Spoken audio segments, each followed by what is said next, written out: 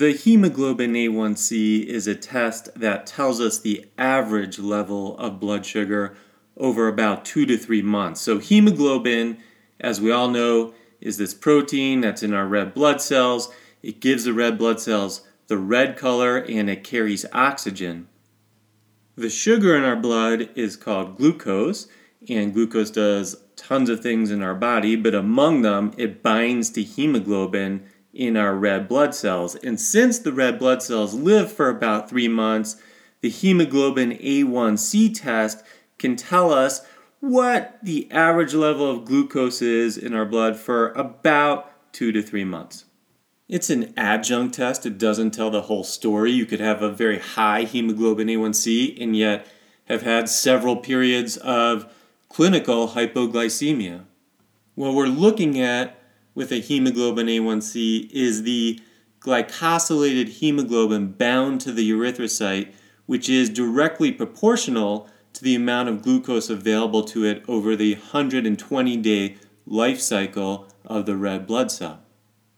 About 1% of your red blood cells, your erythrocytes, are made and destroyed every day. And as those red blood cells hit the circulation, there's only a little bit of glucose attached. But the thing about red blood cells is they are freely permeable to glucose.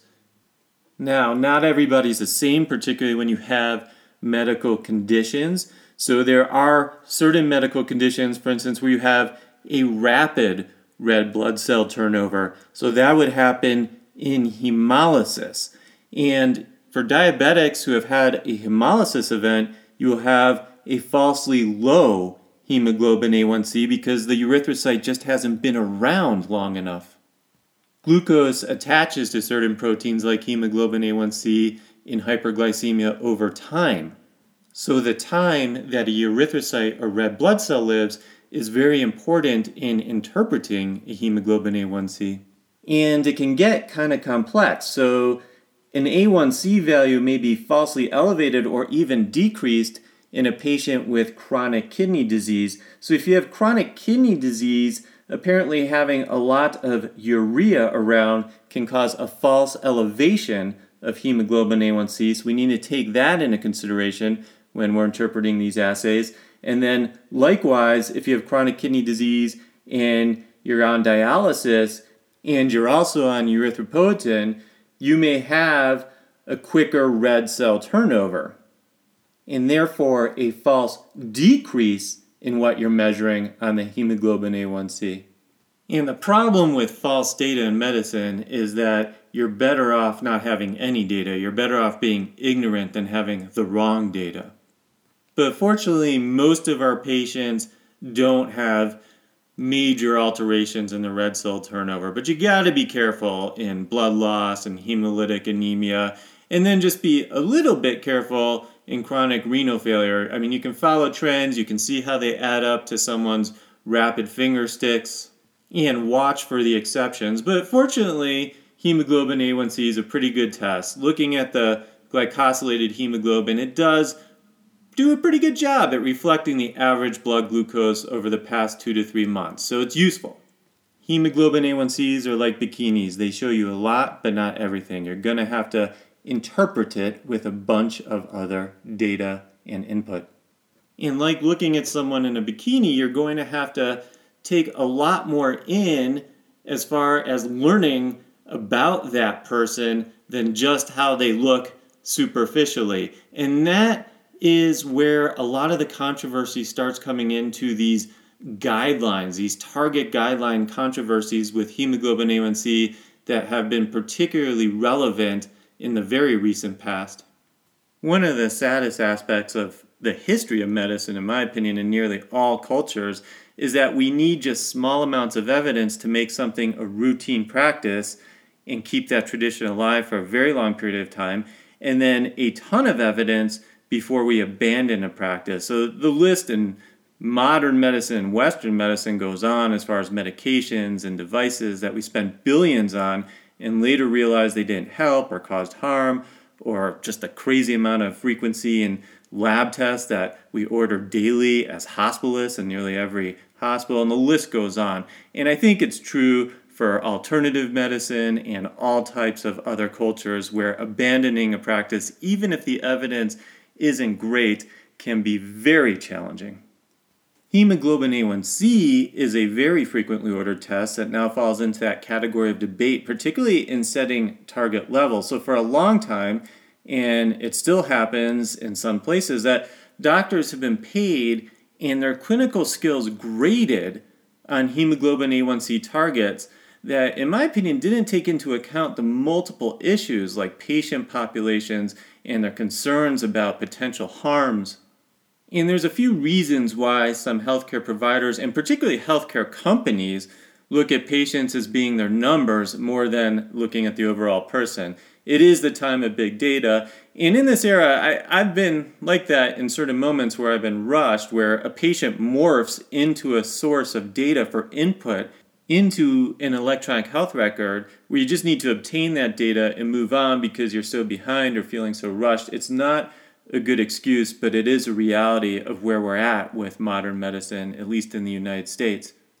And those in the quality industry that have justified payments for doctors based on hemoglobin A1C performance measures, they're not going to like this new controversy. But likewise, those rare providers that love doing more and more medication therapy rather than thinking that sometimes less is more, and sometimes it's very important to understand why a patient doesn't want to have tighter control. I know that's really hard for me and a lot of you to understand that, but there are times where if you do take a few moments to explore why a patient may feel that way, you can get some surprising answers. And recently, I had a patient who had a hemoglobin A1C and rapid finger sticks that would be way above anybody's guideline. It was way too out of control and way too much hyperglycemia that's going to affect their nerves, their kidneys, their eyes, cause infections, all the problems that go along with too much sugar in the body. And after a few minutes of being frustrated inside as to why this patient didn't really care, or maybe she cared, but she certainly put on a front that it wasn't bothering her to have hyperglycemia, she then went into a story where she explained she was in Oregon and had a major car wreck because of her hypoglycemia, where she got hurt, other people got hurt, and at all costs, she really needed to avoid this, both psychologically and physically. So for her, having uncontrolled diabetes with hyperglycemia was way more important than ever risking another hypoglycemia episode. And as healthcare providers, we can be on a single track mind of this is how your cardiovascular risk is going to be affected by your blood sugar control. But for a patient, it may be something along the lines of they had a car accident, or maybe things that studies just can't take into account, like they're spaced out by hypoglycemia too many times at their job and get fired. And this is why shared decision making, where a patient has a lot of input into their satisfaction with a treatment plan, their engagement with a treatment plan that includes lifestyle and medications, we have to have that communication and that buy-in from really both sides, the healthcare provider and the patient, to make that all work. And one of the sad parts of big data grading these days is that I actually know of several providers who have told me that they have dropped patients who would only be partially compliant with what they were suggesting for diabetes, and they just couldn't get their hemoglobins A1Cs into a range that made the medical practice look good. And rather than look bad on all their reports, they just told those patients they have to move on to another medical practice. It's crazy, but that is the law of unintended consequences. And then the physicians and nurse practitioners and PAs that are in practices and have philosophies that we are going to work with these patients no matter what, they look really bad in this era of big data. And to make it even more interesting and difficult to talk about, I was reading this commentary in the Annals of Internal Medicine on August 21st, 2018. So this was written by Dr. Brian Burke, MD, and Sandra Hedden, PharmD, and they're at the Dayton VA Medical Center, and they make some good points.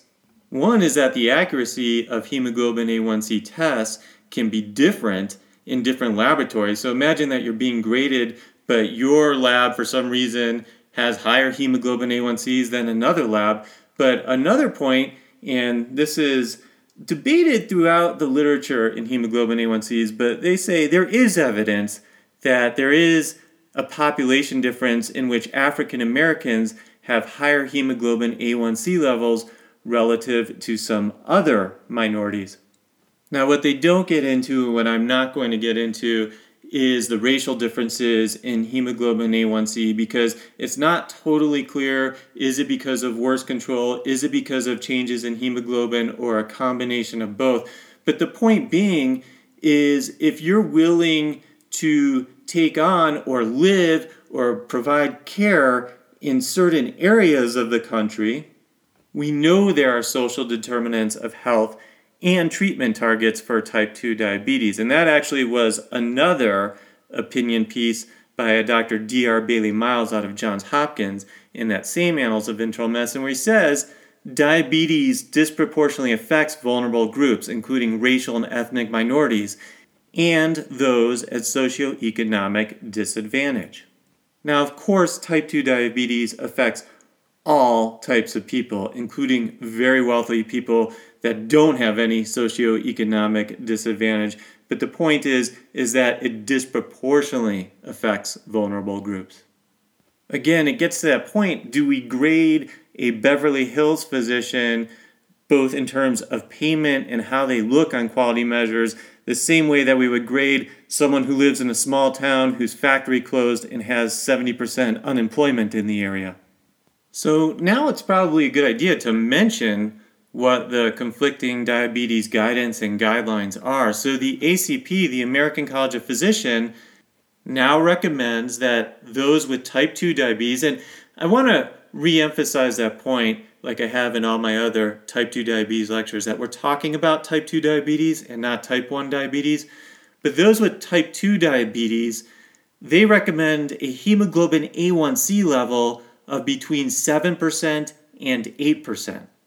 Now that is very different from the American Association of Clinical Endocrinologists, who are targeting a hemoglobin A1C of 6.5% or lower. And as all of you who take care of patients know, there can be a lot of difference in the intensity of treatment between someone who's 7.8 and 6.0.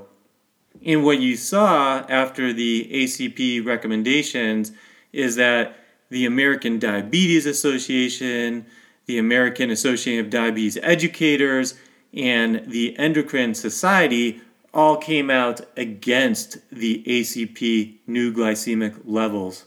I don't have too strong of an opinion on either side of this debate, other than I find it very fascinating, because the ACP was saying when they looked at the summary of trials and targets for hemoglobin A1C of less than 7, it didn't end up reducing long-term microvascular or macrovascular clinical outcomes compared to just having a target in the 7 to 8% range.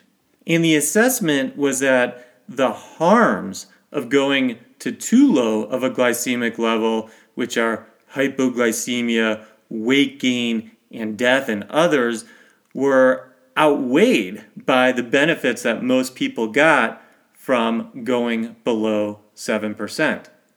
Now, this was the ACP interpretation of looking at large randomized trials, the ACCORD trial, the ADVANCE trial, UK-PDS, the Veterans Affairs Diabetes trial.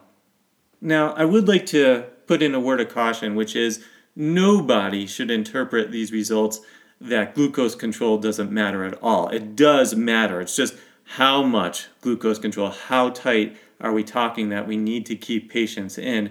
But don't interpret these as saying a hemoglobin A1C of 9 or 10 is okay, because it's not. But I do think the ACP has a lot of valid points. The problem becomes the newer research on newer drugs, so not looking at all those major big trials that I just mentioned. So when we deal with glucagon-like peptide 1s and SGLT2 inhibitors, which don't often get associated with hypoglycemia and weight gain, and some are showing potential long-term cardiovascular benefit, we just don't know how that's going to play out as far as treat to target recommendations in the future. At the same time, while that long-term data is pending on some of these newer drugs that can be $400 to $500 per month, and you may need more than one of them, are we really going to spend $1,000 a month to get to a hemoglobin A1C less than 7 to get to that number without really knowing that we're providing a lot of benefit? It may or may not provide benefit, and that's why the additional studies are very much needed. But I gotta say, the trend in the data, in my opinion, is that it likely will be beneficial and better than some of our older drugs like sulfonylureas and insulin and the things that cause more weight gain and more hypoglycemia.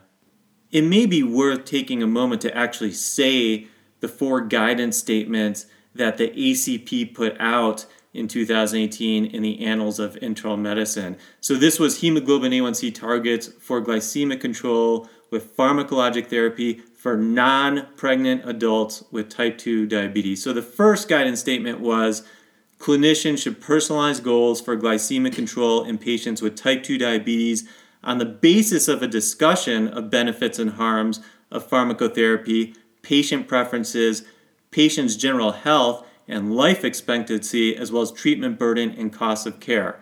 The second guidance statement was that clinicians should aim to achieve a hemoglobin A1C level between 7 and 8% in most patients with type 2 diabetes.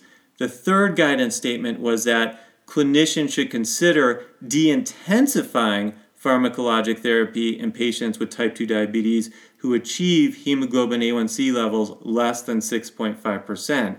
And then their fourth statement is that clinicians should treat patients with type 2 diabetes to minimize symptoms related to hyperglycemia and avoid targeting a hemoglobin A1C level in patients with a life expectancy less than 10 years due to advanced age. So they say 80 years and older, residences in a nursing home, or those with chronic conditions such as dementia, cancer, end-stage kidney disease, or severe chronic obstructive pulmonary disease or congestive heart failure, because the harms outweigh the benefits in this population.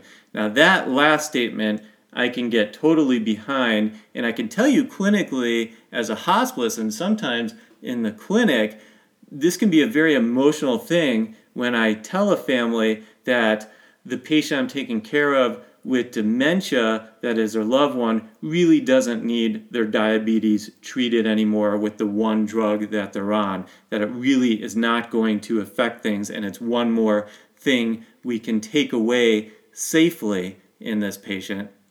Again, if their diabetes is going to be fairly well controlled in that 7 to 8% range, and they're a type 2 diabetic.